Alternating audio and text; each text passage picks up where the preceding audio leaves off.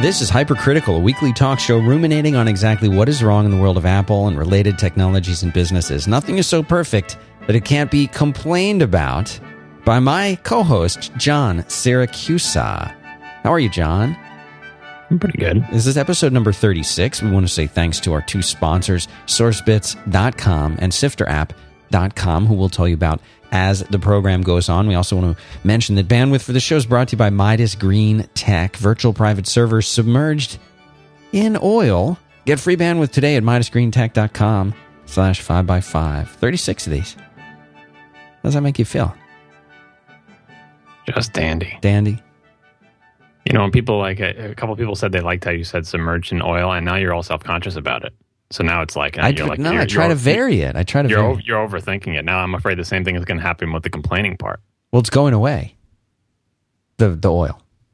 Yeah, but the complaining part is like going to be the new oil. Don't steal my thunder. All right. How are you? I'm fine. Did you watch this Terra Nova? No, I have that on TiVo, although I tried to remain spoiler-free and like muted you when you were talking about that a couple of minutes ago because I didn't want to, but I hear that you didn't like it. I assumed I wouldn't like it too, but I haven't gotten to it yet. I'm a little bit behind. Okay. Yeah, I did watch The Fringe, but... We should talk about that. Maybe we'll get to it. I'm also glad that Faith didn't pick me as the mean person. Right, one of the other co-hosts got I was sweating that. My fingers are crossed. Like, don't let it be me. Don't let it be me. You know what? No, and I'll tell you why. You are, despite the way that you come across, you are actually quite a kind, sensitive person behind the scenes. Beneath your Romulan exterior, you are quite compassionate. You care about the little people. Mm-hmm. That's me. All right. So what are we talking about? I had stuff prepared for this week. We were going to finish off the Microsoft stuff, and then I was going to go into what's wrong with Microsoft. But the Amazon stuff has come along and smushed that in my mind. So I will delay it. The mind smushing effects of Amazon. Yeah. So far, still not getting lots of complaints about Microsoft. One or two people said they could care less about Microsoft, but mostly no complaints, and a few people liked it. So maybe we will actually come back to the tail end of the Windows 8 stuff next week and going through what's wrong with Microsoft. But the Amazon stuff was interesting enough that I want to do that. But I'm behind on the Amazon stuff. I haven't even watched the whole presentation yet. I read a lot about it, but I didn't read. I didn't see the entire video. I'm like halfway through it. Mostly because it was so boring. Did you try to watch that video? It's bad. I saw you tweeting, where can I watch the whole... Yeah, and then I found it. I'll put it in the show notes link. But, like, I'm surprised anyone left that room alive. I dare you to watch this thing and not be bored to death. Oh, not a good presentation. And I don't know why. Like, they had exciting things to announce, and Jeff Bezos, I don't know how you pronounce his last name. He's a nice guy, personal. He's got interesting things to say, but it wasn't... The electricity wasn't there. I don't know. Doesn't have the Steve Jobs magnetism, perhaps. It's not so much that. It's also the people in the room. Like, they weren't enthusiastic about it. I think it's just press. So you'd hear, like, a camera, an SLR mirrors snapping up and down. You know, right. People say it's the shutter sound, but it's the mirrors. You'd hear that, but you wouldn't hear people. Like, people weren't amped for these Kindles, which is strange because I know people who really were amped for these Kindle stuff. Like, there was excitement about this announcement, but those people were not in the room. Right, like when they announced the price, you expected people to have some reaction to it, but I don't know if it's because it was already leaked and everybody knew what the price would be, but it was like drop dead silent. It was all jaded press. Every announcement they made, and he didn't, and that hurt him. He couldn't, feed off of that. I don't know. It was boring presentation. I'm just up to the part where they're announcing the Kindle Fire. So I didn't, but I want to talk about any of it. I think I have all the facts covered. I just wanted to see the presentation to see how did it really go, because I had heard different things about it. But before we do that, we have follow-up. Try to get through this quick. I have a little bit of old follow-up, Thunderbolt follow-up. I mentioned last time that I got the Thunderbolt monitor, didn't I? Did you? I don't think you mentioned that. I think you mentioned... No, maybe you did mention it because, yes, you were telling me that your wife was plugging into it. You did mention that, yeah. Yeah. And so I've got that set up now, and people are asking me what I think of it. I mean, it works as advertised. You plug your air into it with a little Thunderbolt cable, and you got a full-fledged computer. And so far, no issues with it, really. One time when we whacked the space bar to wake the machine up, the other monitor didn't wake up, like the big monitor didn't wake up. And I didn't really know what to do about that. We just had to restart the machine. You couldn't detect displays, go into system preferences. I couldn't get to the windows. They're all on the main screen. Oh, on the main. Yeah. So the menu bar is moved over there and everything. So how did you restart it then? You just SSH and shut down -R now. Come on, we are. Well, maybe not everybody in the audience knows about this. Yeah, I know, but if you don't, I don't want to explain. I would like to explain. What you do is you go to System Preferences, you go into Sharing, and there will be a checkbox that is called Remote Login. By checking that, you will be allowing SSH connection. So then you could go to another machine if you'd like, and that other machine could be used to SSH into that box, and then you could shut it down using the shutdown command by itself, or do you still do the -H? Shutdown -R now. Oh, to reboot. Yes. Didn't want to manually boot it up. If you really want to feel cool, you can type sync a couple times in every turn. sync, semicolon, shutdown -R now. No, I don't think we need to sync these days. Yeah, no, but it's fine. I wonder if that command's even on Mac OS X. I doubt it. Or it's just hooked up to a do nothing command. So anyway, I got Thunderbolt display. I think I mentioned this last time. The only weird thing I've seen about it is that the Thunderbolt connector gets slightly warm. Which is a little bit creepy, but we do know that from previous things that there's a little chip in there. And that, I assume, is what's getting warm. Not hot, But the reason I bring it up is for two things. I had two links from a couple weeks ago that I never got to. One was for a PCI Express breakout box that gives you 3 external PCI Express slots over Thunderbolt connector. I'll put a link to that in the show notes. It's a Magma Express box. And the other one is Belkin has a little breakout box that gives you 3 USB ports, a Thunderbolt port so you can daisy chain stuff, a FireWire port, and a Gigabit Ethernet port. So it's kind of like the Thunderbolt display without the display part. So you can, if you want your Air to have a whole bunch more ports. We were thinking like maybe there'll be Thunderbolt to FireWire connectors or whatever, but I bet these little dock port thingies become more popular because you don't just get a FireWire port, you get FireWire, Ethernet, a daisy chain thing, and more USB ports. And these are all from earlier in the month, but I never linked to them, so they will be in the show notes as well. So it's interesting that we're finally seeing some accessories go out in this for Thunderbolt. And finally, the iFixit did a teardown of the Thunderbolt display, and there's a surprising amount of stuff in there. Did you see that URL? No, can you please put that in the show notes? I have not seen that one. Yeah, it's in the URL, and they break it up, and you would think it's going to be a big display and then some little printed circuit board, but there's a lot of circuit boardy stuff in there. Like, well, the big thing in one of the stories says it's got a subwoofer. Like, it's got 2 speakers and a third one, presumably for low volume stuff. It doesn't look like much of a subwoofer. I mean, the cone is not that big. But it looks like it has more printed circuit boards in this monitor, considerably more than in the MacBook Air. And there's a little power supply. And once again, I have unknowingly bought a display device that has a fan in it. The good thing in this case... This is a reference to your plasma television. I didn't realize had fans in it, right? But fans, man. Well, it's the noise. But in this case, I did not realize it had a fan until I did the iFixit thing. The thing is totally silent. And I don't... Because when the air is on, it makes almost no noise. And this monitor, I had no idea there was a fan in it. So don't be afraid of the fan. It passes the Syracuse fan test. I could not hear it, and it didn't bother me. Maybe like in the summer, it'll get hot and start cranking up, and it will bother me. But so far, not an issue. But seeing all this junk shoved into that display, as I tweeted earlier this week, makes me think that the idea of putting a GPU in there is not so crazy, because there's already a lot of stuff in there. It's not just one little circuit board in the display. It's a pretty big circuit board, 3 speakers, the analog power supply inside there. It's very interesting.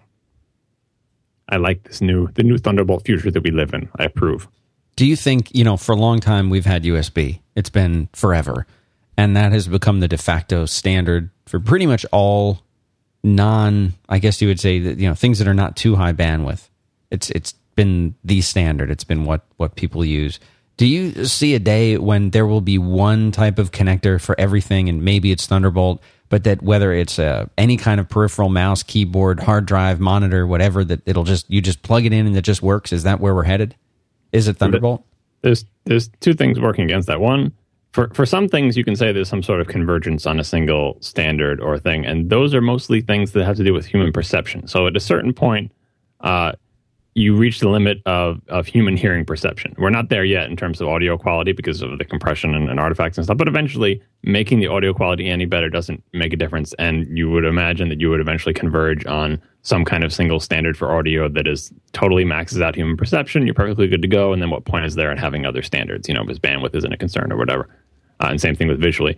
But for connectors, I think there'll always be a cheap low-speed one and another high-speed one, simply because our appetite for high-speed will never be sated by any particular technology. Like, it's not as if we're going to say, we never need any more bandwidth, and eventually our high-bandwidth connector becomes cheap enough to put in cereal boxes, therefore this will be the one connector. I think there'll always be the cheap low-speed, more expensive high-speed split in consumer electronics.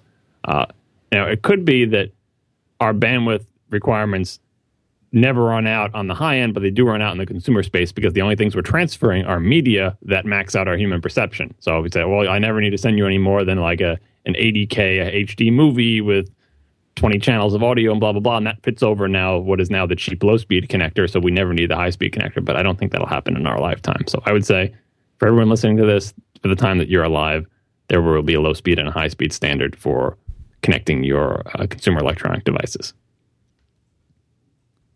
More follow-up. Metro, get some feedback from Steve Holzer, if I'm pronouncing his name right, saying that one of the reasons that Metro might be predominantly landscape is that, remember that Windows 8 also has to run on PCs, and of course PC monitors are landscape. That made me think about the old days with the portrait Mac displays. Do you remember those? Yeah. Those are great. I still see people at work. You see this a lot if you work with a lot of developers. They will buy, whatever the Dell monitors they buy you, and they're rotatable, and they'll rotate them just to get the big long strip of code, right? Right. Especially if they're Windows users and like to have everything zoomed to full screen. Now they can zoom their code window, which is always black with dark blue text on it. I don't know how these people don't go blind, but anyway, they will zoom that thing to full screen in a big portrait display. So actually that's a really good topic for perhaps a future segment on a show. Is exactly what you just identified as the different styles of people looking at screens. Do you prefer the BB Edit style white background with dark text like a page of paper, or do you prefer the more sort of hipster black screen with colorful text on it? Which of those is... That's not hipster. It used to be like terminal nerd, but yeah. Well, no, but today it's considered hipster. Like if you don't use if you have 7 colors, text-made Halloween theme or whatever. Yeah, that is a whole other topic. But, and you know what I think it comes down to is that a lot of these kids today using the dark color background, it's because they're in the dark. They're sitting in the dark. And if you have the white background while you're sitting in the dark at 3 a.m. writing code, like listening to that emo music, then it's too harsh. It's too bright. You can't look at it. So that's why they have the dark background, and then just the characters stand out. And plus, it makes them feel like Neo in The Matrix, the first one. People at work aren't sitting in the dark, though. No, that's why if you're in an office, if you're in a brightly lit fluorescent office like you prefer, then you've got to have the white background, I think. Topic for a future show. All right. More follow-up. This is a good one from, and by the way, someone in the chat room said, was that Steve Holtz? Steve Hoelzer. I'm sorry, I don't know. This is a good tip for people writing in. If you think I'm not going to be able to pronounce your name, put in some phonetic thing to give me some help. Speaking of, here's Jonathan Ploudre, Ploudre. This was a good letter. Ploudre. Yeah, this is a good letter. Very succinct. I'll read it pretty much word for word. He says, "You're killing me, John. I'm dying." It's pronounced Mario. It's not pronounced Mario. It's Mario. When I discussed, that's a northeastern thing. Mario. And what I replied, it was like, if you grew up on Long Island, people say Mario. Yeah. I understand, and we all have our pronunciation pet peeves. My pronunciation pet peeve is, and I'll test this on Dan because you're from Florida, so God knows how you. I am not from Florida. Please, Philadelphia, whatever. I don't know. You spent most of your. When did you move to Florida? I spent the first maybe third of my life in Philadelphia, and it was more than enough time for me to develop a Philadelphian Northeastern accent and recognize them. And in Florida, everybody's from New York anyway. Yeah. All right. So anyway, this is my pronunciation quiz. How do you pronounce these 3 words? Mary, the girl's name. Mary as in to wed, and Merry as in Christmas. They're all the same. Mary. They're actually not all the same. They are all the same. They're all the same. Wait, let's read it through. What's the first one? Mary, the girl's name. Mary. M-A-R-R-Y as in to wed, Marry. and M-E-R-R-Y as in Christmas. Marry. See, that's 3 words. You did it right. What about W-A-T-E-R? That's getting into more regional, but the thing I'm annoyed with is when words that have distinct pronunciations, they don't have different distinct pronunciations in different parts of the country. They just blend. There's a good, I wish I could find this. I've searched for it many times. There was a good map of the U.S. showing how many different vowel sounds and different sounds there are in the accent in different regions of the country. And what it showed is, it showed the current map as it exists now, and it showed the map over time, showing that the number of distinct vowel sounds only decreases. In other words, the people who say all 3 of those words the same are expanding to absorb the people who differentiate. The differentiation of vowel sounds is disappearing because it's like a virus spreading across the country of the language becoming, more less distinct. And I'm sure that's probably true compared our language to like Old English or all these things from centuries ago. I'm sure that's the overall trend is fewer vowel sounds, fewer distinctions. I don't know, but I still think if you're going to marry, you should know that you are wedding a girl who is happy. You can take that test at home. That should be right with the Marvel comic test than the marry test. So yes, I apologize for saying Mario. I think I said Yahoo sometime, and people, I don't remember what I said. I didn't say Yahoo. I said Yahoo. Yahoo. I would mostly blame that on Long Island, but yeah. I'm proud of my Long Island heritage, and I wear my mispronunciations in that regard proudly. What else do we have here? Something about CoffeeScript, which I should talk about at some time, but not today. It's taking a long time to read. Why don't you read these notes and I'll do a sponsor then, since you're obviously, you can unplug. Our first sponsor today, longtime sponsor, SourceBits. This episode is sponsored by SourceBits. These guys provide software design and development services for iOS, Android, Mac, and the web. They're at the bleeding edge of emerging technologies. They've got tons and tons of experience. They've got a successful track record building well-tested, visually stunning, world-class apps. And here's the thing. This is what I'm finding out a lot of the time, is that there's people who maybe you're a good iOS developer and you've got an idea for an iOS app, right? But maybe you don't have such a great set of experience building the back-end services that you want to power it. Maybe you don't know how to do push notifications, for example. Who knows? Well, the point is, these guys, they can do the piece that you don't know how to do. So maybe you're a developer, but you're just not an expert in every aspect of what you want to build. They'll build you the other part, or they'll build you the whole app. It doesn't matter. Maybe you want an Android version of your iOS app, and you don't want to learn what you have to learn to do that. Well, go to sourcebits.com. These guys will hook you up. That's it. I think that's the end of the follow-up. I think we can start on the Amazon stuff now. A lot of Amazon stuff. So if anybody hasn't been paying attention to this, Amazon earlier in the week announced some new Kindles. There had already been a lot of news and information about the Kindle Fire, and even shortly before the event, news came out about how much it would cost and what it would be. Long and short of it is, it's a very similar hardware to the Playbook. It is Android powered, but it is Amazon's own heavily modified version of Android. So much so that the message is, this isn't an Android tablet. This is an Amazon tablet. Don't worry about the OS that's there. Just enjoy it. Use the way that we've built it. It is designed to be a platform, obviously for reading, but also for getting it to their Amazon Prime streaming movies. And really, it's a great gateway to buy all of the stuff that Amazon sells that's digital. And that was the big announcement. But they also announced, I guess it's called the Kindle 2011, which is the essentially the updated version of the Kindle that we all have right now, except with no keyboard. There is the Kindle Touch, which is similar but has a touch panel on it. And then, of course, there are the existing Kindles, which are still being sold, right? And there's 1,000 Kindles that you can choose from. And each one of these, I think with the exception of the Fire, comes in 2 different models, one of which has commercials, essentially advertisements that appear. and a version that doesn't, and you pay anywhere from maybe it's $20 or $30 to $40 to get the one without the advertisements that come up. So did you watch the presentation? I watched about half of it. I thought it was interesting how he opened up with kind of a summary defense of ebooks. What do you mean by that? He's saying, to review and to convince people who might not be listening, here's why you might ever want this thing called an ebook.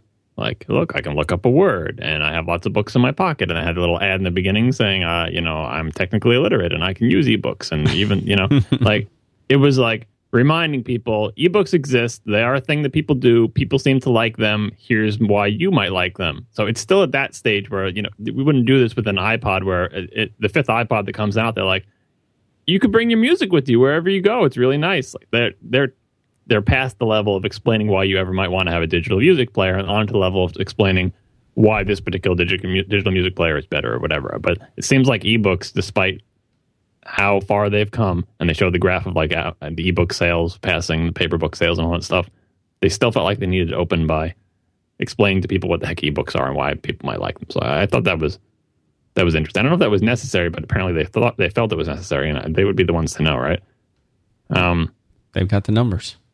Yeah, so the predictions on this were pretty much on from everybody. I remember I described it a few shows ago as I thought it would be a magical, colorful window through which you can give money to Amazon, and Marco was much more succinct, and he called it a vending machine for Amazon. I think both of those things were apt, but the angle that I got out of this whole announcement was slightly different. It comes back to one of the things that we've talked about in previous shows, and that centers on this Silk thing. Right, let's talk about this. So, Silk, it's not a great name. I think they picked it because it's like a thin but very strong thread connecting you to blah, blah, blah, some marketing BS. But the idea is that when you are web browsing from your Kindle Fire, which is the name of the color tablet thing, rather than your Kindle Fire thing making TCP connections to the web server just like your desktop thing does, it is going to connect to Amazon servers, and Amazon servers are going to get the web page for you and then give it back to you. Like, it's acting like a proxy. Now, if you just know that about it, like, what's the point of that? Why are Amazon servers faster? Are they closer to me? It seems like it's making two trips. I got to request Amazon servers, then Amazon servers got to request the page, then it's got to send the page back to me. That seems really dumb. The key to understanding this is, haven't gotten up to this part in the presentation, but I assume they mentioned it, is this Speedy protocol, SPDY, that Google came out with. I think it was like last year or maybe the year before that. It was experimental then, but it's a new protocol for the web instead of HTTP. And I don't know how much. Do you want me to go into technical details of why you Yes. Yeah, okay. So, of course. So when your web browser requests a web page, it first makes a request for the URL that represents the page, and it has to open up a TCP connection, say, I want this page, and over that same connection, it will send back, the server will send back information that says, here's the page, and it's going to have the HTML content, right? Right. Now, modern web browsers will keep that connection open and say, well, I know I'm going to have to request something else, because the page is just the HTML text, and the HTML is filled with image tags and references to CSS and JavaScript and all sorts of other stuff. The browser doesn't have those yet. It's just got the page. It says, okay, here's the page, and it's filled with this crap. And then it's, all right, I'm going to need that stuff. So I'm going to make one request over the same connection, one request for this JavaScript thing, right? But browsers, if they just use one connection, would be really slow. So they allow themselves to have, I don't know what the limits are on modern browsers, but like 4 or 5 or 6 connections per domain name. Mm-hmm. Say, okay, I'll make one request for the JavaScript file, then I'll open a new connection and get this other JavaScript file, then I'll open a new connection and get this CSS file, then I'll open a new connection and get this image. Now I've got 50 other things I want to get, most of which are probably images, but I can't request them yet because as a polite browser, I will only open up 6 connections per domain name or whatever the current limit is. It used to be much lower. It used to be like 2 or 3, but now it's higher. And then it's got to wait and say, like, the CSS has taken a while to come because it's coming from, like, for whatever reason, it takes a while. That thing is hung up, or a big image is loading, and you could be loading smaller things. Right? You have 6 little workers to do your things, and also you have to open up 6 TCP connections, and there's a handshake involved there, and it takes a little while to go.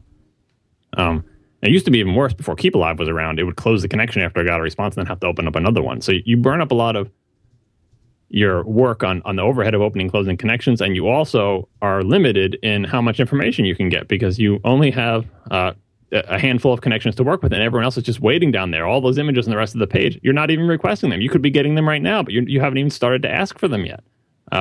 So Speedy, there are many techniques that have been used to get around this. Speedy is just Google's particular one, and if you go to the Speedy white paper that are linked in the show notes, they talk about alternatives of HTTP pipelining and a couple of other things. What's the other one? I should look at the things like STCP or SCP or something like that. Anyway, Speedy uses a single network connection, and it multiplexes the data over that one connection. So even though it only was a single connection, it can request a whole bunch of stuff, and then those things can come back in pieces interleaved with each other, and the thing will and the protocol will sort out. Okay, here's a piece of this file, but you don't have to wait for the one big slow file to come. If a little piece of some other file is available, it'll come over the connection too. So it's lots of little pieces of the files interleaved with each other rather than being a queue over a whole bunch of different connections. So it eliminates the problem of having to open 50 million connections. It eliminates the problem of having a queue of stuff that you have to wait for to come back. When the data is available, it will be sent to you no matter what. It's a two-way bidirectional connection, so they can talk to each other over it. And the interesting technical additions to it is that it's always SSL and it's always gzip compressed. I don't know, actually, is it gzip? Yeah. Which are two things that are optional on regular HTTP, but they just built it into this thing. I said, look, it's best practice, secure, let's make it SSL all the time, and compression is a win for a lot of the content we deal with. So it's always gzip compressed. And they have like special purpose compression for the HTTP headers, where they're compressing a message of a known type. Like you're always going to have like a content type header or a content length header. There's certain headers that are pretty much always there. So they massively compress the well-known HTTP headers. Instead of compressing like you would with gzip, you can just make the HTTP, the content type header be like header number 1 or something. And header, I don't even know what the compression is, but you can imagine with a known data set, you can get huge compression. So this protocol, invented by Google and actually implemented on Google servers and in Google's web browser, Chrome, has been around for a while. I think it was marked as experimental or whatever, but Amazon has adopted it. Now, before I get back onto Amazon with this, I just want to point out that this Speedy thing is an example of Google not being afraid to try to make a better version of some sort of ubiquitous technology. Most companies wouldn't say, you know what we could do? HTTP is common and all, but why don't we make our own protocol instead of HTTP? It just sounds nuts. Like what are you talking? What's next? You're gonna make something instead of TCP/IP? You have a better networking stack than that? You go back to NetBIOS. So they made an entire, and it seems like, well, that's never going to work. Fine, make your own protocol. It's like a little academic exercise, but no one's going to use it. Everybody uses HTTP. Well, Google happens to have a couple of web servers that you might have heard of and used on a daily basis. And they also have their own web browser. They said, we don't really care if nobody uses this thing. We're making Speedy. We're going to build it into Chrome, and we're going to put it on our web servers. And when our web browser connects to our web servers, you will have a better experience because it will be faster. Now, when our web server connects to another site, it'll be the same speed as everybody else. But we have a big advantage over other people. Like, if you use Safari to connect to your Gmail account, it will be slightly worse than if you use Chrome, right? And that gives them a leg up on their browser side. And on the server side, if you use their combination, their servers seem faster. Like I could use Google Mail or I could use some other mail service, but Gmail seems faster for some reason. Well, that speedy stuff helps with that. It's very bold and daring, and it shows the confidence that they think they can take. And this is usually true. If some standard has been around for a long time, you can probably improve upon it pretty well. The problem is always like, well, what good does that do you? If you don't get adoption, it's pointless. Well, they have enough adoption to make a significant dent in their business by doing this. It's interesting to compare that to a similar proposal where they want to ditch JavaScript, which is old and creaky and has lots of stuff wrong with it. And they say, well, we do extensive amounts of JavaScript development here at Google, so we know all the bad parts of it, and let's make our own language that's better than that. And we'll build that into our browser, and we'll write our stuff with it and stuff like that. And there was a lot of backlash from that. Maybe we should do a show on that in the programming languages, like them trying to fork the web and make a proprietary language that they control. And people are all kind of upset about that. But, right. If they just did it on their products and just did it in their browser, maybe they could take a similar approach. Because better things are better. And even if they only do it themselves, they still have the advantage that their products are better because of it, even if no one ever uses it again. But now here we are with Amazon seeing this Speedy thing and saying, better things are better. Let's look into that. Maybe we can use that for something. And they decided this would help them make their mobile browser better, because you won't have to have your mobile browser make a million requests and grind through all this stuff. And actually, if you a lot of the performance in like mobile Safari and stuff on the iPad has to do with JavaScript, but the network connections don't help, especially over bad network connections like 3G or when you're on the move on a phone type platform. If you can make only one connection, that really, really helps you. And if you don't have to wait, if you can interleave all the available data through that one connection, it makes the browsing experience better. They also, so Amazon is going to use Speedy, and then what you're connecting to is Amazon's EC2, Elastic Compute Cloud thing that they run all their stuff off of, and they provide as a service for everybody else. And when you connect to EC2, the application that you're connecting to doesn't just proxy the stuff for you and doesn't just translate to and from Speedy and the various HTTP things. And the other thing they point out is that once you get to our EC2 servers, we have gigantic pipes to the internet, and we'll get your data. We'll do the multiple HTTP connections that we have to do to talk to these web servers that don't speak Speedy, right? I wonder if they talk Speedy to the Gmail servers. That would be interesting if they do straight through for that. But anyway, they will also take the content and tailor it for you. So they're not going to send you back a giant 5 megabyte image if they know that it's a waste on your screen. They're going to trim that image down to be the maximum resolution of your screen and make the image much smaller at the same time. And they will also do caching on top of that, where if lots of people are requesting a particular piece of content, they'll cache it in EC2 briefly. And, so it's acting as a caching, compressing proxy with a better protocol. And I think this is also happening server side as well. They'll also see that, like, if everybody goes to a particular web page, immediately clicks on this headline, we will prefetch that headline and have it start sending that to you. Now, Chrome does that already. If you use just the Chrome desktop browser and you go to the apple.com homepage, and then you click on the main banner thing for the new iMac. Right. Eventually, Chrome learns that, I don't know if it learns, but it definitely prefetches other URLs or pre-resolves domain names and stuff like that. So this is not a new innovation for them, but the fact that they're pushing a lot of this to the server side is very interesting, and it makes a lot of sense. They saw a technology, that Speedy thing they could use. They have this stack of services, and that's what they're leaning on top of to make their browsing experience better. And perhaps it's because, I don't know what the hardware specs are in detail or anything, but perhaps it's because without this, their browser would seem slow. So it remains to be seen if this will be like... They may be compensating for something. We can't tell, because we have to get someone using this and see what it's really like. But technologically speaking, it's a great move to do this. But the interesting thing competitively about it as well, one, they're pulling this thing from Google. But the second is, they're leveraging their strengths, their Amazon strengths technology-wise, like in terms of fielding a technology product and not as like selling stuff, because obviously they're great at that, is their data center operations, sort of like Google. When we talked about what Apple was doing in its data centers and how it was using third-party opportunities, third-party products instead of rolling everything on its own like Google and Amazon seem to. Amazon has built a huge business about these cloud services, right? And they eat their own dog food and they use them. This is their strength. This is somewhere where Apple can't compete with them. Apple, which I have to think is in their sights, is a big competitor. Apple is not strong in this area. And I remember when we were talking about Apple's iCloud things, I said it was hard to imagine a future where data center operations aren't a really important part of what any technology company does. Right. Right. And you don't outsource your core competency, right?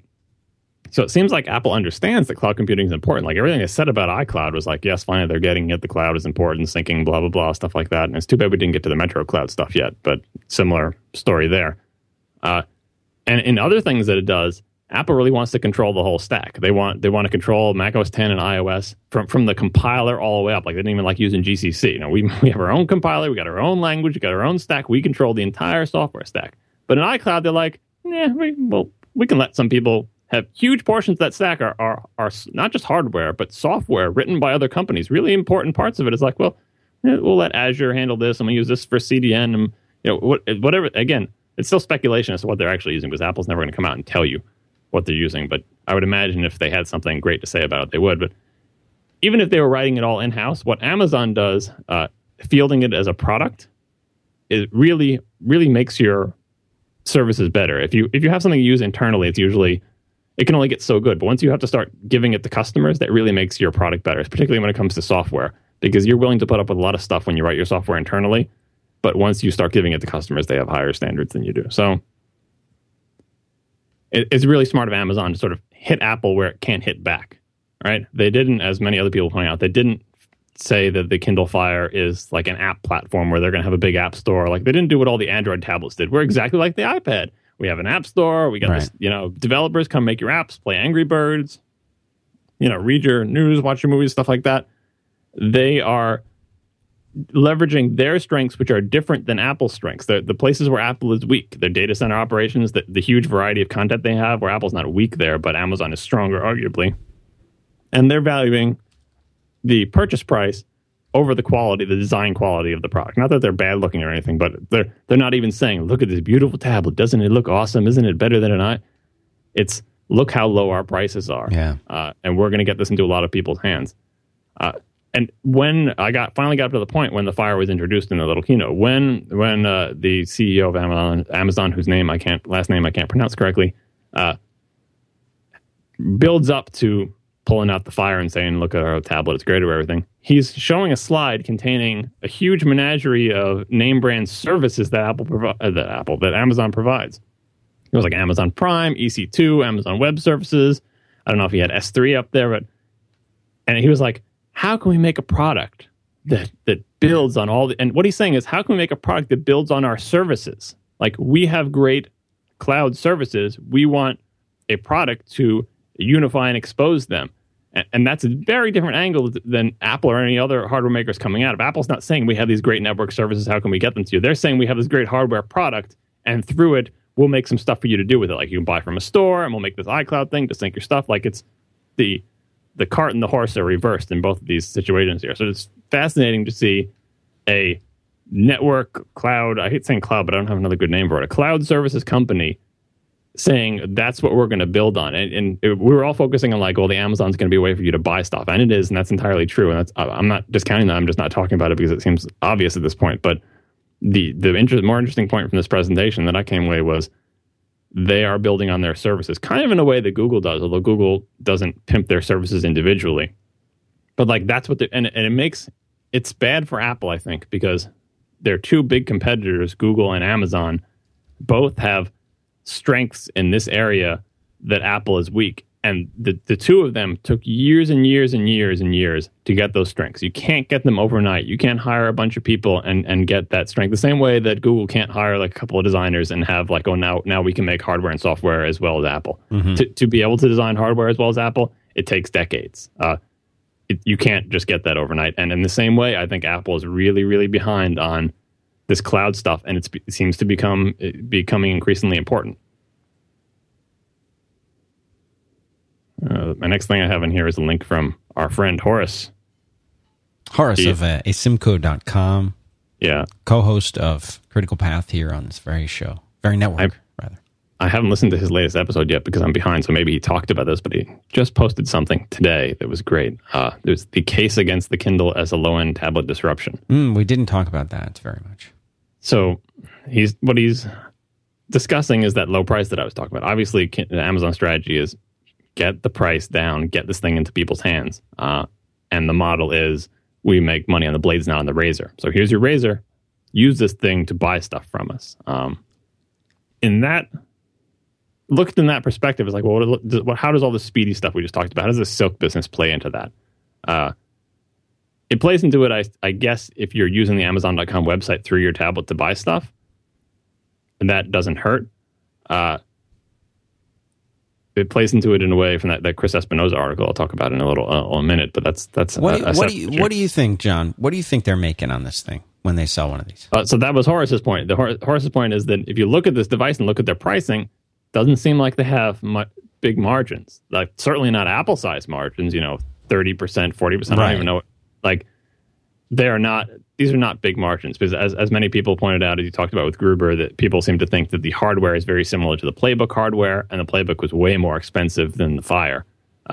Even if it's like fire sale prices from the vendor was like, we got all this stuff we were supposed to make Playbooks, and that's not quite working out, so we'll give it to you at a discount. But it's 7-inch instead of a 10-inch tablet, so it's not the same price as an iPad because the screen is less expensive, and and it has less memory and everything about it. But if they're not losing money on these things, the margins are really, really small. Right. And so Horace's point is that if you have a really low margin product and you're going to make your money back by selling the blades, you're selling the books, movies, whatever it is, that's where you plan to get your money, and your whole strategy is give everybody this thing through which they can buy stuff from us. It takes a long time to make the money back, even if you're not taking loss. But it's like to make, Apple, as soon as it sells you an iPad, gets the 30% margin on the $500 product, right? How long does it take to make that same amount of money by selling 99-cent book? Well, not 99-cent books, 99-cent songs or $9 books, and you have to give some portion of the money to the artists. As a retailer, it's harder to make money. If you look at what Apple does a pretty good business retailing digital media, but that's not making them their money. They say, well, we run our music store at like around break even, like they're making money on it, but it's not big money. Yeah. But Apple makes big money selling you those computers, those MacBooks, and those iPads, and they make it as soon as you buy it. You buy that iPad, boom, that's their profit right in their pocket. They don't have to wait to see what the attach rate will be, which is how much stuff you buy. That's a term from the video game industry. I think they use it elsewhere. How much other stuff will you buy for? How many games will you buy when you buy your console? And that was the other example that Horace used in the article, is game consoles. Game consoles have a similar model where they sell you the game console either at a loss, sometimes at a big loss, or at just barely break even. The only exception in that world is Nintendo, which has historically sold its consoles never at a loss, at a small profit or whatever. But then for the people who do sell it at a loss or whatever, to make your money, you got to say, I got to sell this guy a lot of games because the margins on games are great. I just got to print a CD or DVD or even cartridges, and we make huge margins on the games. So we want to sell as many games as possible. And what that means is you have to keep that console in the market for years, because the longer you keep that console in the market, the cheaper it gets to make. So in your first or second year of the thing, maybe you're taking a loss or breaking even, but in your third, fourth, and fifth year, it's become, technology has advanced to the point where now you can make that same console way cheaper. Sometimes, as is the case in Sony, they reduce the number of chips until the entire console is down to like one chip. After it's been in the market for years, like Sony started introducing the slim versions of the PlayStation 2, PlayStation 3. It's because they can make it even cheaper. Fewer chips, smaller size, lower power, more reliable. Their margins on that hardware are going up finally. But you have to leave it in the market for years. And during that time, PC gamers and everybody else, the technology has advanced. So the game consoles are old and slow or whatever. But the reason they're left in the market for so long is because they need to make their money back. Like they took a $50 loss on every single PlayStation 3 they sold, and they sold millions of them on launch day. It takes a long time to make that money back. And then you get into the fat part where you're like, now finally we're really cranking, really making profit. These PlayStations are so cheap for us to make. We sell them. We still get like 40% margins, but selling these cheap PlayStation 2s, but in the slim model. And people are buying games like crazy. Our developers have really figured out how to make games. Like they want to stay in that fat profit zone for the longest possible time. But what it means is that the products don't get better that fast. Now, compare this to Apple, where Apple makes its money by making you the better product. They put out the iPad 1, and they're not like, let's let the iPad 1 stay in the market for 4 or 5 years so we can really milk that. No, they want the profit from selling the device. They're not trying to milk your music sales profits or your video rental profits or anything like that. They need to get the iPad 2 out there pronto so people will buy a new iPad and give them another 50, 60, 70, 80, 90 bucks in profit. So all their profits Apple's profits are earned immediately and immediately folded back into development, and they release a new, better one. Now, the game console makers, as soon as a game console comes out, they start working on the next one. Like maybe even before that, they have to be ready. Like what the PlayStation 4 started development probably before the PlayStation 3 was launched. Or in this generation, there's a little bit of variability, but maybe 2 to 3 is a better example. But historically, they've been working on the next console as soon as possible. So it's not like they're sitting on their thumbs, but they know they can't put out the next console. Like, why would they? Would they'd be killing the golden goose? We're just getting into the part where we're raking in the money. Let's not put out a new console. We need to just let this sit for a while and make our money. And then, there's a 4 or 5 year cycle, or 2 or 3 year cycle at least. But again, it's very different with Apple. Apple wants to get a new one out every year, get your money. Now, Amazon, what Horace is saying, and it's very astute, is a lot more like the game console guys, because they want to make their money. He wants to make his money on selling you video and books and movies and everything else you can buy through your Amazon device, right? And that's a slower way to make money. It's not, Amazon's not going to be burning down the door to release a much better version of the Kindle Fire 6 months from now. This is the theory in the article anyway. Now, I think the counterexample might be that they've been releasing Kindles pretty regularly Has it been in a yearly basis? Maybe the chat room can tell it. I think it's been more than a year, but maybe the chat room knows this. But I feel like it's not like every year they've come out with a new one, because Kindles have been out for more than a few years. Yeah, and Horace's point is that like you can only do that if the advances you can make to the device part of it aren't that big of a deal. It's like, yeah, we can make you a better thing, but like it's a mature technology and they're not that many big advances. Whereas Apple's iOS devices are still, or have so far been in the part where each new one has something that's like, wow, yeah, the old one, like the Retina display, yeah, this is a big step up. It's not a tiny little incremental change. Right. Obviously, they get way faster. Compare the A5 iPad to the original iPhone. Like, we're still in that part where, in this business, selling tablet-type devices and smartphones and stuff, we're still making the big leaps. And so if you sit out a year and a half, or too long, and this is weird saying this because the iPhone 4 has been out for 18 months or whatever, other people can eat your lunch by putting out a new version. So if you try to let these Kindle Fires not advance as fast as, say, the iPad is advancing, eventually your Kindle Fire is, even with all this silk stuff, is looking pretty, old and crusty, right? They're saying the Kindle 3 in Toxic Sushi is saying the Kindle 3 is 14 months old, and W. Summer says it's about every 2 years. But I would say with the Kindles, if you look at them, like, what did they really change besides making it cheaper? And that's different than what Apple does. Apple maintains the price and adds more stuff. Now, right? Don't they make it cheaper, though? I mean, there are a lot of people who are saying that the latest Kindle, I'm not talking about the Kindle Fire and the things that were introduced the other day, but I'm saying that the Kindle, for lack of a better term, the darker Kindle versus the earlier lighter Kindle, a lot of people were complaining and saying they're using lower quality components or components. Yeah, that's, as you say, that's their model, because they want to get the price down. They're not trying to, like, what I was going to say is, when they keep releasing new Kindles, they're not like, oh, the screen on this Kindle makes the little past Kindle screen look like crap. Of course I'm going to. What they would do is, it's not so much the screen, it's the surrounding plastic. They would plastic. improve the screen, but then you'd buy it and you'd be like, all right, so the screen is a little bit better, but the rest of the Kindle's feeling pretty cruddy. Yeah, because even just the graphite one, when you hold it, it's lighter, it's smaller, but it doesn't feel like. It feels cheaper and flimsier. And can you imagine, like, Apple makes its stuff thinner too, but when they make them thinner, they don't make them feel cheaper. They feel better with time, because I actually think if you were to pick up an iPhone 4 and compare it to anything that came before it, progressively they're getting denser and nicer and higher quality overall, and that's something that Apple's really good at doing. They almost never, even who was it that was it Marco? I forget who it was. That they had taken, I'm pretty sure it was Marco. They were taking close-ups of even just the slight edge on the aluminum. That was Marco. That MacBooks. Made it less sharp. Yeah, just in such a subtle way, the edges of the aluminum chassis are less sharp than they used to be in the previous generation. It's these subtle refinements and improvements, and obviously it would cost more money to round off the edges than it would to just leave them sharp, since they're making them with a laser or whatever. Whereas the Kindle's going the other way.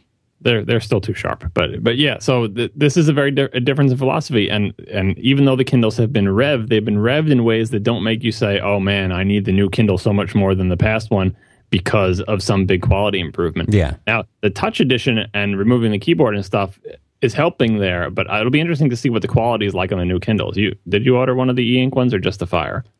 I ordered just the Fire. Yeah, so because this is another question: is how many people are sitting there with a Kindle saying, "Oh, this one isn't good enough. I need to get the Touch one now. I need to get the other one now." And I don't think Amazon is concerned about that. Whereas Apple would be concerned if you had your iPad 1 and you saw the iPad 2 come out and went, "Meh, I don't really need the iPad 2." And some people did do that. But same thing with the phone. Like iPhone 4 comes out with the Retina display. If you would say, my 3G's okay. Some people did that, but there are a lot of people who are like, "Oh man, I need that iPhone 4." But Amazon, as far as it's concerned, if you want to keep using your Kindle 1, the very original Kindle, and you keep plunking in money and buying their books, they're okay with that. They don't have a problem. It's a different model. Now, what Horace was saying is that in the market for tablets, like maybe they can get away with that with e-readers, but in the market for tablets, it could be that if they don't rev the way Apple revs, like don't just give us a new Fire in a year, but give us a new Fire that is to the original Fire like the iPad 2 was to the iPad 1. If they don't do that kind of jump, 2 or 3 iterations, and Apple's tablets are so much better than the Fire that it's kind of like, oh, you got one of those Fire things. Yeah, they have nice content and all, but you know, come on, it's like you're using Windows 95 and we're all running Mac OS 10. All right. So, yeah, someone in the chat room points out that Apple might not be concerned if they don't get it every time. They just want to get them every second revision or whatever. But the point is, Apple makes its money selling the thing, and they want to give you a reason to upgrade, whereas Amazon is not so much into that. And it'll be very interesting to see, can you sell a tablet like that? Can you sell a tablet like a game console where you just let it sit in the market and the other ones get so much better, especially when there's a direct competitor? It's as if there are many other reasons why game consoles don't do this, but it's as if you come up with the PlayStation 2 and you let it sit there for 5 years, and during that time, your competitor makes 5 new console versions. So by the time year 5 comes around, PlayStation 2 is competing against something that has graphics that are like 50 times better and has motion control and has all sorts of things. And you're like, that's not how the console market works for a variety of other reasons having to do with game compatibility and libraries and release schedules and IP and blah, blah, blah. People want us to do a gaming show. Maybe we will. But in this market, Apple's already there doing the thing where they make you want the new iPad. Amazon's coming into that later and saying, we have this thing. It looks like an iPad, but we're going to treat it differently, or it seems like they're going to treat it differently. But we'll see. So I thought that was a very astute insight into how Amazon's model is different. Different in 3 ways. Different in the content way that we all talked about. Different in the building on your cloud services, an area where Apple's weak, which is something that I noticed, and in the pricing structure of how they're going to make their money and how and what they want you to do with the consumer behavior that they're trying to encourage. Now, competitively, I think being low priced, I didn't get a chance to talk about this with iPhone stuff, so I'll just throw it in a little bit at the end here. I think being low priced is really important, and as I've said for years, I was saying that Apple needs to get their iOS devices, their phones in particular, get it on more carriers. That was saying get on Verizon, ASAP, because it's kind of too late. It was getting to be too late, and they just barely got it in time, I think. Spread the thing out and start doing what you did with the iPod. Diversify, make the cheap, low-cost ones. And they kind of do that where they leave the old one in the market and stuff like that. But I think Apple really needs to step it up. Tim Cook always likes to say he's not going to leave, he's not going to leave a price umbrella, or he's not going to make a price umbrella. There's some phrase that's saying, I'm not going to leave a gap in the market where our competitors can come in and make sales that we can't make because we weren't meeting a price point. Apple won't make crap, but at a certain point, you can make a pretty darn good phone, like, the 3GS. It's not a bad phone. It's a pretty good smartphone, right? It's not as good as the iPhone 4, but now when the new one comes out, presumably they can make the iPhone 4 cheap enough for that to be the $49 model or one or whatever. Apple needs to push down into the market with good quality phones, even if they're just last year's phones, or maybe like the stigma of last year's phone, maybe make, diversify in the same way that you had the Nano and the Classic and the Shuffle. They're all iPods, but they're 3 different products, and you don't feel like you're getting last year's product because I'm getting this year's Shuffle, even though this year's Shuffle is no greater than last year's Shuffle. Really, it's still a Shuffle compared to the big fancy one, right? I think Apple needs to start pushing down price wise with the iPad. If it's just with one model of the iPad, fine, or maybe diversified and have a high end and a low end, but definitely with the phone, push down to that $49 phone and don't just make it last year's model because I think there's a stigma attached to it. Because Amazon is going down there. Amazon's selling $79 Kindles, right? They're selling a lot. They're going to sell a lot of razors that way. And I think Amazon's ability to make money off the blades, belaboring this analogy, is better than Apple's ability because they just have a wider selection. They have more experience selling stuff.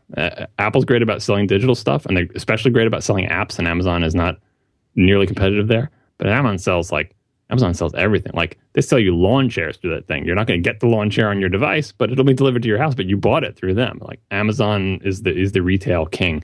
And so I think they have more bandwidth to make the big bucks selling the blades than Apple does with just its catalog of stuff that it has now. Now, there's a couple questions I want to ask you. One of them relates to iPods. Another relates to Amazon Prime. And we also need to talk about Fringe, but before we do that, I want to do our second sponsor. Can we do that? You can. Okay. Were you just unplugging? I was just taking a drink of water. That's okay with you. It's all right. It was a long rant. Sifter, second sponsor. It's an intentionally basic bug tracker. What does this mean? Well, these days, teams are made up of much more than developers. They're not all hardcore programmers anymore. You've got designers. A lot of the time, you want your clients, if you're developing with involvement of a client, you need for them to be able to get in there and file bugs and help you figure your stuff out. I mean, you've got business team members, you've got people in sales, you've got non-technical users. That's the key here. Well, it's important to get everybody involved. It can't just be the developers anymore. This is 2011, people. Come on. Most bug trackers are great for the developers, but they're not very good for people who are not technical. And there's a very fine line between providing these great features for the developers, the ones they need to use, but also being able to loop in your designers, your clients, your non-technical people, and get them to participate. Well, Sifter focuses obsessively on making sure that non-technical team members are comfortable diving in and helping close bugs and close issues. And that's what it's all about. You go to sifterapp.com. You can try this thing free for 30 days. And just try it out, whether you're just a lone developer, whether you've got a whole 1,000-person team. It doesn't matter. Check them out, sifterapp.com, written by the amazing Garrett Diamond. Go check it out. So your questions, do you remember them? iPods. We'll start with that. I think I talked to John Gruber about this on the talk show this week, but I wanted to get your take because you are an avid iPod user. You have 3 iPod Touches. Is that correct? That's correct. 3 of those. Do you have any regular iPods, or do your kids? Because you've got kids. Yeah, we have quite a collection of iPods. And quite a collection of kids. Just 2. Just 2? Yeah. All right. I thought you were adding some, upgrading them. Yeah. You're just going to upgrade the current ones. Yes. Do they have iPods, traditional iPods, or are they using the 2 of the Touches? They're using they share one of the Touches. Great kids you have that they can share one piece of technology. Yeah. Well, they still grab ours whenever they can get their little hands on them. It's not like they feel any propriety towards, What do you make of the rumors that are saying that the traditional iPod, the iPod Classic, may be canceled, and that maybe everything except the iPod Nano and the iPod Touch will go away, go the way of the dinosaur? I think the Classic is overdue because, you keep a product like that in the market just for DJs. There are people who enjoy and use the Classic, and they will be annoyed when it's gone. But I don't think there's enough of those people. I'm amazed that it has stayed around. Maybe it stayed around out of like nostalgia, kind of the way they kept the Mac. Remember the Mac Classic too? Like the only reason that form factor was around because it was like classic Coke kind of marketing angle, and it was nostalgia. So yeah, I'm not going to be surprised if the Classic goes away. I think it should have been gone already. And what was your other question about the Touch? Yeah, I mean, so you're saying then that the Touch, which has far, far, far less storage than the iPod Classic, and is more expensive at the lower end than the higher end Mac Classic, iPod Classic, you're saying that the iPod Touch is going to replace, essentially, fill the space of the iPod Classic. I think nothing is going to fill that space for a while. Like nothing can fill it until flash memory gets up to whatever those little hard drives are up to. Were they up to 160 or something? Yeah. I don't remember how big they were. So what do people do? Don't you think that Apple will eventually get up to that point? But until it does, Apple's not going to be crying over the fact that they don't have an offering at 160 gigs. Really? No. They'll DJs have 360 gigs iPod Classics anyway, so now they'll have 6 iPod Touches, or they'll just use a laptop, or there's so many other options. It's not a consumer problem where people are saying, I need that 160 gig model, and you cannot remove it from the line until you give me an alternative 160 gig model. That's not a problem that Apple has. So you don't think that they will feel obligated in some way? You don't feel that they will? No, they're not obligated to unless there's consumers who want to buy it. There's not enough people who need that much storage for music. There's just not. Huh. I don't know. I mean, I think they're going to keep this thing around. It feels wrong to me. It feels wrong to me that something doesn't feel right. I feel like, I won't be shocked if they get rid of this thing. They can keep it around. I mean, like it's. So like, should we buy them now? Because I want to have one of these, John. What, the Classic? You mean? Yeah. Well, so what's the cost of them keeping them around? They're like, it doesn't cost us anything to keep them around. Right. Even if only a few people buy them. Like, there's obviously it costs them something to keep it around, but they have accountants who are going to say, this is how much money we'll save if we ditch this line. This is how much money we made from it last year. This is the trend line of how much money we're going to make from this year. It's a business decision. It's not, anything more than that. But that's what I'm saying. What does it cost them money to keep it around? You have stock to deal with. Like, you want to sell as many of the same thing as possible. If you sell only a few of a thing, then you still have some constant overhead for each product line dealing with, manufacturing those components and buying a small quantity of those little hard drives. That starts to cost you much more than buying a humongous quantity of the flash. And it's talk to an MBA. I don't know the details, but it comes down to a business decision based on pretty clear math. And the only thing that might enter into it is sentimentality, or, for example, we really need a DJ market, even though we don't make enough money, and we really need those guys because they are the thought leaders in consumer electronic buying, but they're not. So, sorry, DJs. I think they'll be pretty upset if they take that away. One more thing on Amazon before we to jump back to that is that someone actually no one. I think I found this myself somehow. There was a VentureBeat completely unsubstantiated rumor that says the headline is Amazon has Palm in its shopping cart. Will it click buy? Well, Amazon would have bought it with one click, first of all. But right. So remember we talked about, like I suggested, now that Palm seems to be out of favor at HP, Amazon could really use a company like that would let it have even more full ownership over its OS. And what I said was, like, that was the time to have the conversation. Before you release your tablet, decide, do we want Palm? Do we want to put off our tablet thing and put it out later? Amazon apparently decided they're definitely putting out their tablet now. It's important to get into the market. They're going to go with what they developed, which is this Android thing, but it doesn't really look like Android. And what I said was that even if they decide, no, we have to ship now, we got to get in the market, it's time to get the ball rolling, they're not closing the door on someday buying Palm at fire sale prices and getting to own their own OS. Because the Amazon, the Kindle Fire 2, or whatever the heck they call the next version of it, could run WebOS, no one would notice. The only thing you would notice is, like, well, you bought apps from the Android App Store that run on the thing, but I really do not see the Fire being positioned as a, hey, run apps on it. It does that, and maybe people will develop for it, and if they sell a hojillion Fire... You don't think that's their angle at all? You don't think that that this is part of... That's part of the thing, but it's like, that's not what their strength, is not what they're leaning on. If they fall ass backward into it, sorry, marker, if they fall backwards into it, they won't complain. So if they sell tons and tons of Fires because they're just so cheap and people just want a really cheap tablet, then suddenly app developers are going to perk up and say, well, we got to start developing for that. But their expertise is not in having a development platform or supporting developers or treating them nicely or not giving away their apps for free because they agreed to it in the terms of service or changing their prices. All these things that they do makes Apple look like a dream to deal with. So I'm not banking on, I don't think Amazon is banking on their strength as an application maker. And that's why I say the door is not closed to going with WebOS and owning your own OS. If they decide that's strategically important for them because, Google is a competitor, but they're using their technology and that's not a great long-term way to go, whatever is underpinning the Kindles, it's Linux and stuff like that, but it's not owned and controlled by another competitor company, right?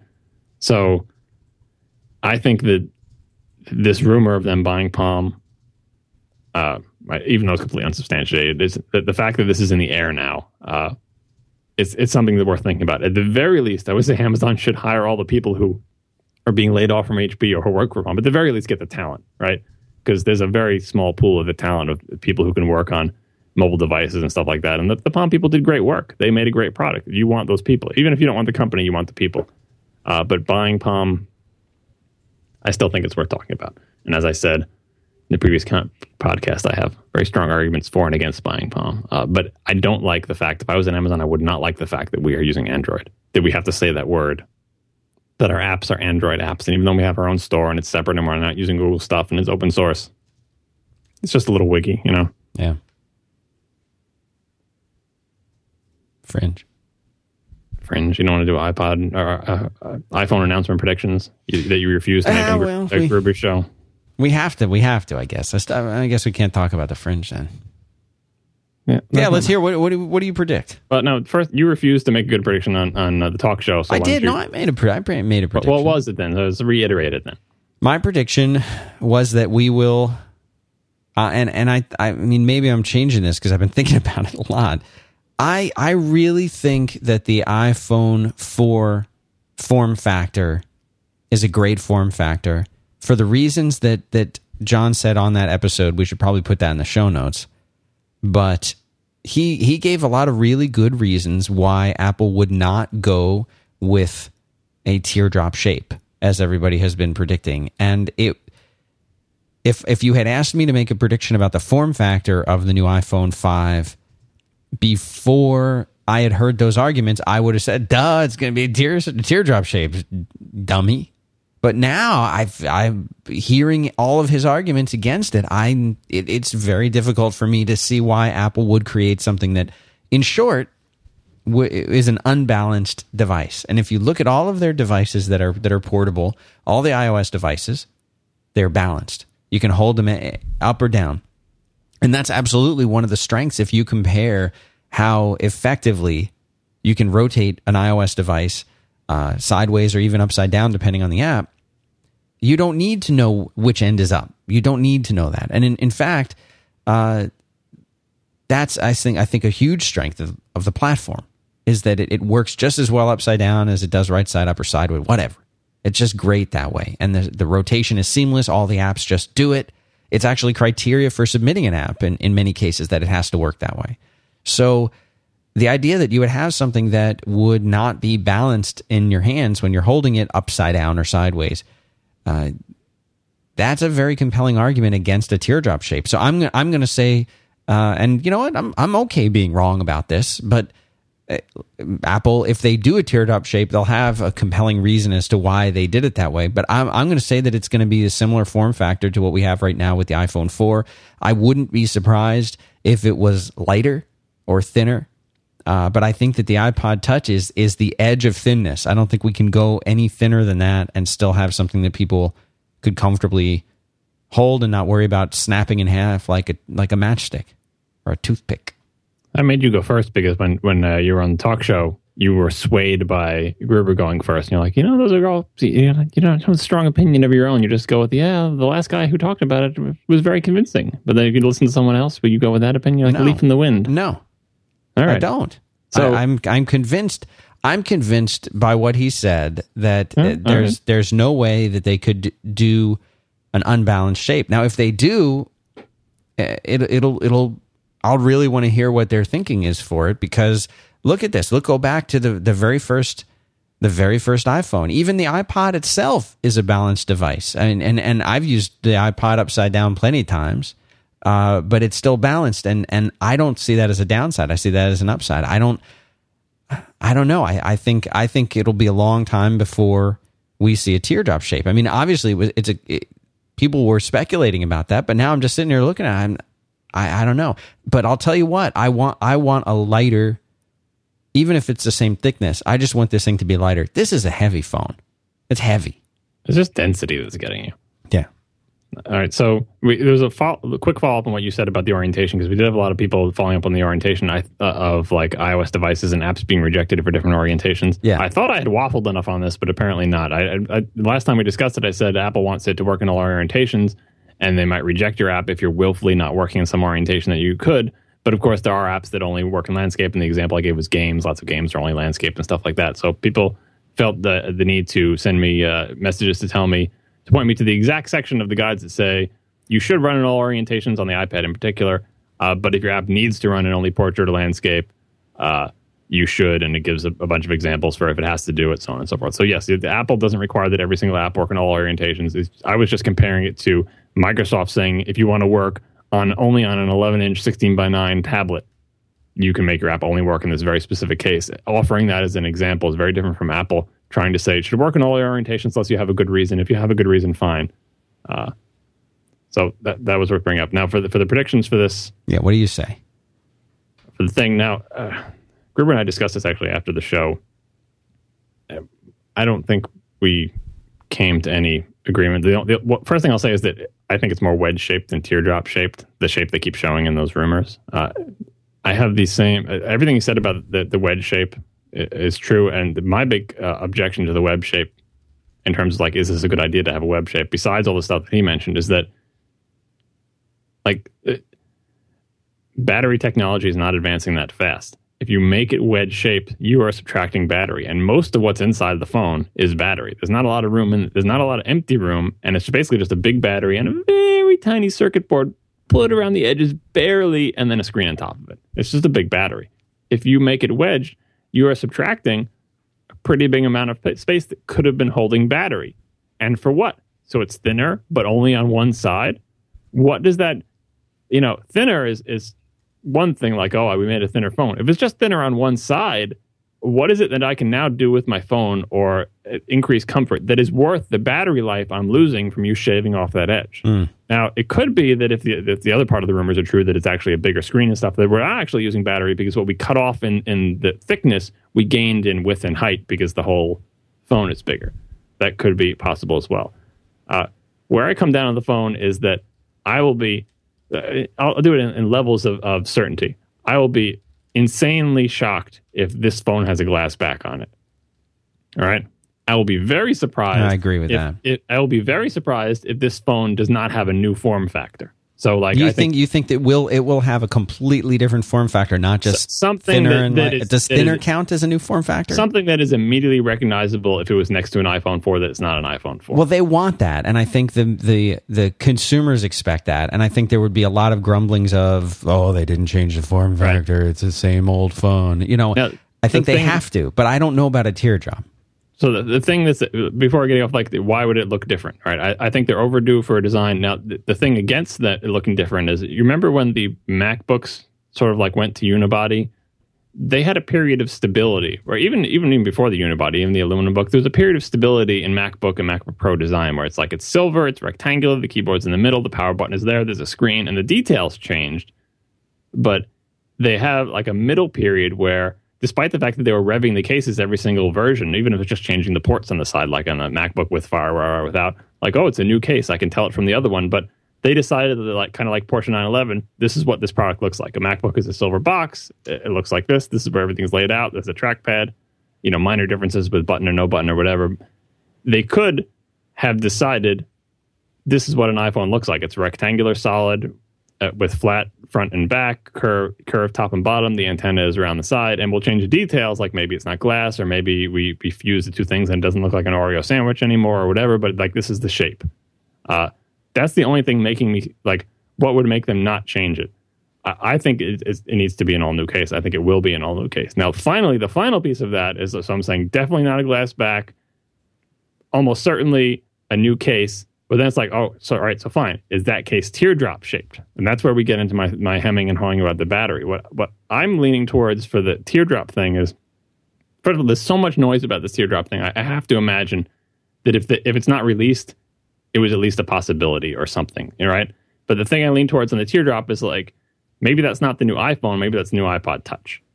Because the new iPod Touch could benefit from the bigger screen, because people use iPod Touches kind of like as a gaming alternative. You know what I mean? Yeah. Like, that teardrop thing, as the new iPod Touch, they always do weird crap with the iPod Touch. Yeah, they're sacrificing battery, but maybe it gets wider, or it's going to have a better camera, a cruddier camera. The screen's not as nice. The screen is bigger, but it's not as nice as the iPhone. Like, they do all sorts of weird un-Apple-like stuff with the Touch, because they have to keep the price down. It's not subsidized, right? They can't make it as good as the iPhone 4. It would cost $800. So when I see that teardrop thing, if it appears, I would be not surprised to see that that's actually the iPod Touch, assuming there even are new iPod Touches. So yeah. I'm assuming there will be. So that's what I think. I think new case for the iPhone, no glass back, probably something that's identifiable immediately as not the same as the current iPhone 4. And teardrop, I'm down with all of the anti-teardrop things. I just think, just because we think it's a dumb idea doesn't mean it's not going to be introduced in an Apple product. They do weird idiosyncratic stuff. Think of the buttonless shuffle, right? Yeah. They don't bat 1,000. And I would love to hear how they're going to explain to me why that taper is a good thing. Because we all know the reasons it's not a good thing. Why is it worth doing that? What about it makes it feel better, work better, be able to fit into better pockets? Maybe it comes out of your pocket easier if they have any kind of rationale, or if they just go, and look at this nice taper. Next slide. Like, if they do that, that's what Steve Jobs would do. If he didn't have a good reason, he'd say it. It's like, look at this great taper, and moving on. And we just left to say, the press is left to either say, agree and say, oh, look at the nice taper, without thinking critically of, like, so what's great about it? What is it? It takes away battery size, but what is it even? I don't know. So I'm all flustered about this, but I will still be shocked if it doesn't have a new case. And yes, not teardrop, wedge-shaped, not teardrop. I don't think it looks teardrop. The rumored ones, they look wedge-shaped in profile. Wedge. And also, you didn't talk about this too much, but, like, would you like your iPhone, to get bigger in width and height? No. Most people, like, I think it could get a little bit bigger and not feel like, because have you seen the droid, the big honking droids? Like these 4G things, but I don't know how big the screens are, but they seem like they're big. Like, it's not a 7-inch tablet, but you're like, what the heck am I holding here? I feel it's like that side talking thing. Yeah. Holding your Mac Pro up to your head. So I mean, you know, again, I think if you ask most of the people that I talk to who are iPhone 4 owners, if you ask them what they think of it, they'll say they like it. I'll say, you know, what's wrong with it? They'll say it's a little heavy. And of course, the glass back. What will replace the glass back? Yeah, that's why they keep going around in circles with this, because you want it to be metal for durability, but it's not so great for the antenna if the back is metal. And if you make an external antenna, then you got the touch it juice. You want the antenna to be internal inside a cheap plastic back, because that has really good RF performance. You know, so you need more, right? But that doesn't look nice. So they're like, well, glass, that's not bad for RF.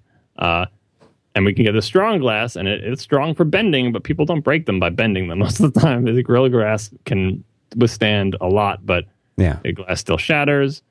It's not like replacing the back isn't that big of a deal. It's not that expensive to do, and it looks really nice.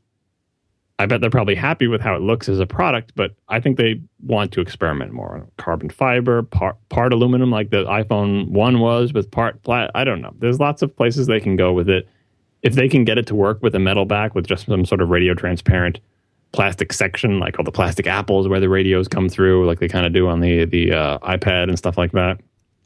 I don't know. That's their problem to sort out. They have conflicting requirements there. Good RF performance, but also attractive and sturdy. Will the iPhone 5 be John Syracuse's first iPhone? I'm not going to let my wife listen to this episode. She still desperately wants an iPhone, and I still say the plans are too expensive. If it's teardrop shaped, I have another reason to say, "Oh, come on, we're not getting that teardrop shape now." Now you got me doing it. You just said it was wedged. I know. No, I said now you got me doing it. I would like an iPhone. I don't want to pay for the data plans and the voice plans. I don't use a mobile phone that much, so I just keep getting iPod Touches, and I will just continue to be disappointed in the ways that the iPod Touch does not measure up to the current generation phone. Mm-hmm. So I'll get another iPod Touch. Okay.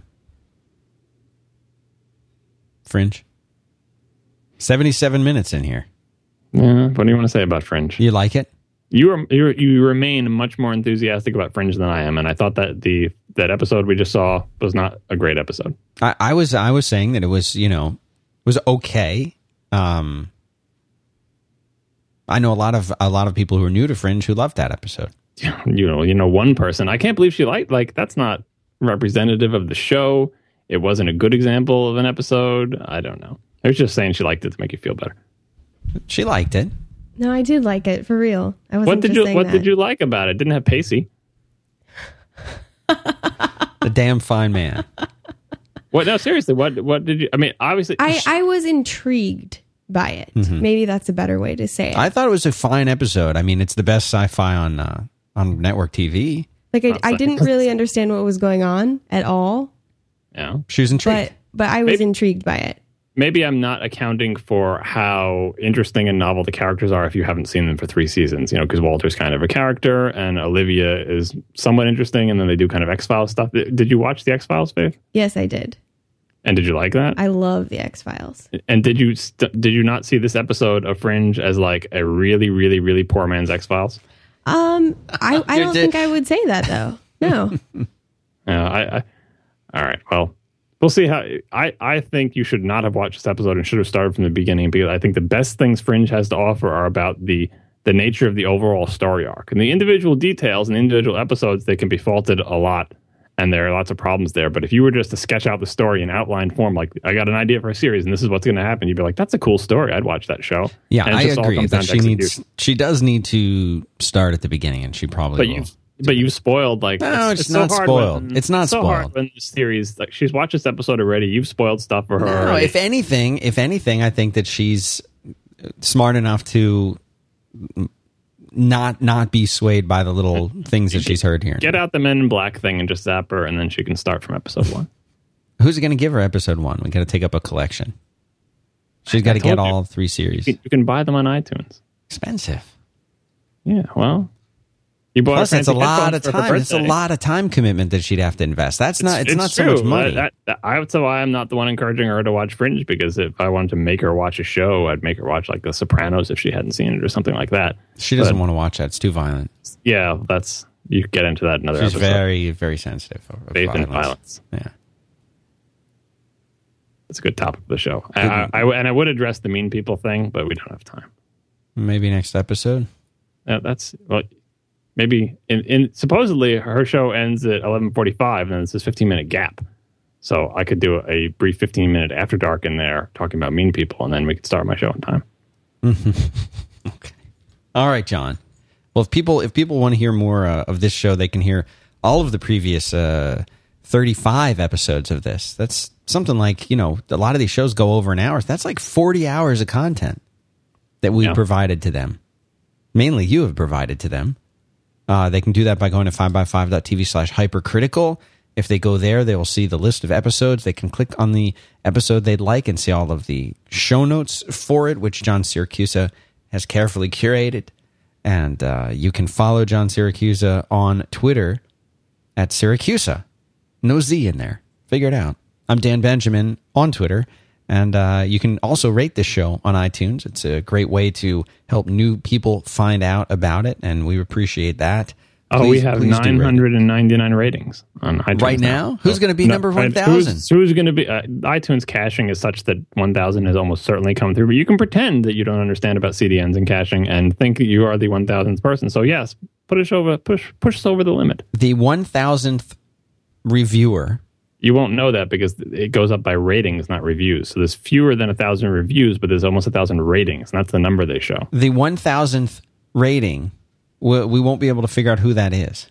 Yeah, I was going to say they could get a free, like you could have dinner with them at the local pizza place. If we ever get to 1,000 reviews, I don't know how we'd know that. Some person would have to sit there and count them, or at least count up the pages and assume that there's an equal number per page. But yeah, and you should also mention The Incomparable. The Incomparable podcast. You got news about that, right? We do have some news. John Siracusa upset me by going on another podcast. And at the minute that he did it, I said, I have to listen to this show.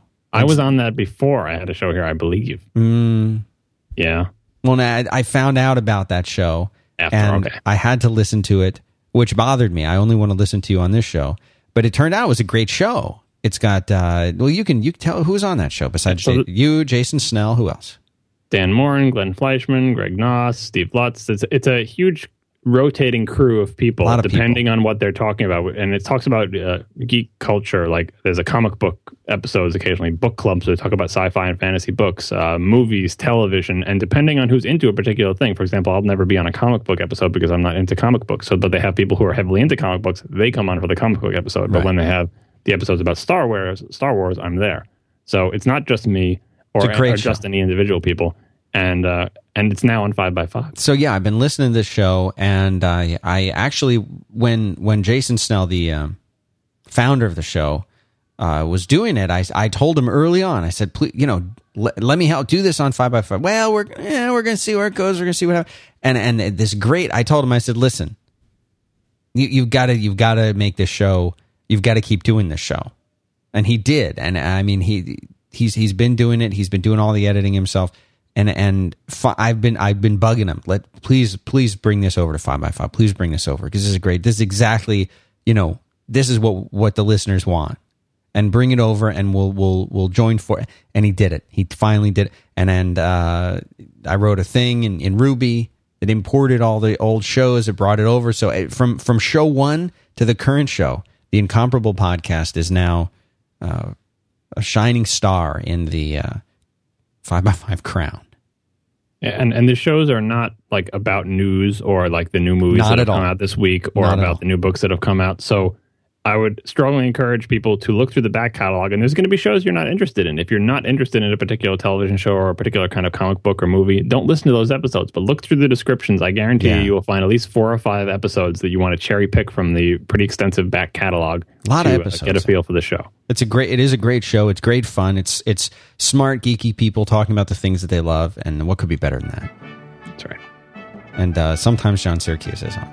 and rate that on iTunes. When this was not on 5x5, when it was toiling in obscurity, I would say, how is it that my show has like all these reviews and all these ratings, but The Incomparable, which I think is also a great show, has like nothing. No, had almost no reviews. So please, maybe this week, instead of going to review my show, or in addition to going and writing a review of my show, listen to The Incomparable, see what you think of it, and rate it. At the very least, click the little stars and put some reviews in, because we people on The Incomparable feel bad that these other shows are doing so much better than we are in the iTunes world. So now it is time to focus the full power of the 5x5 audience on The Incomparable.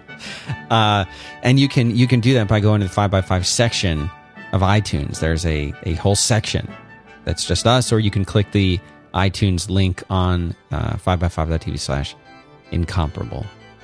It's all good. Welcome to the family, John Siracusa, times 2. Twice as much. All right, so that's it. That's it for this week. We'll be back next week, though, right? Unless you're going on vacation again. You going on vacation again? I'm all out of vacation days.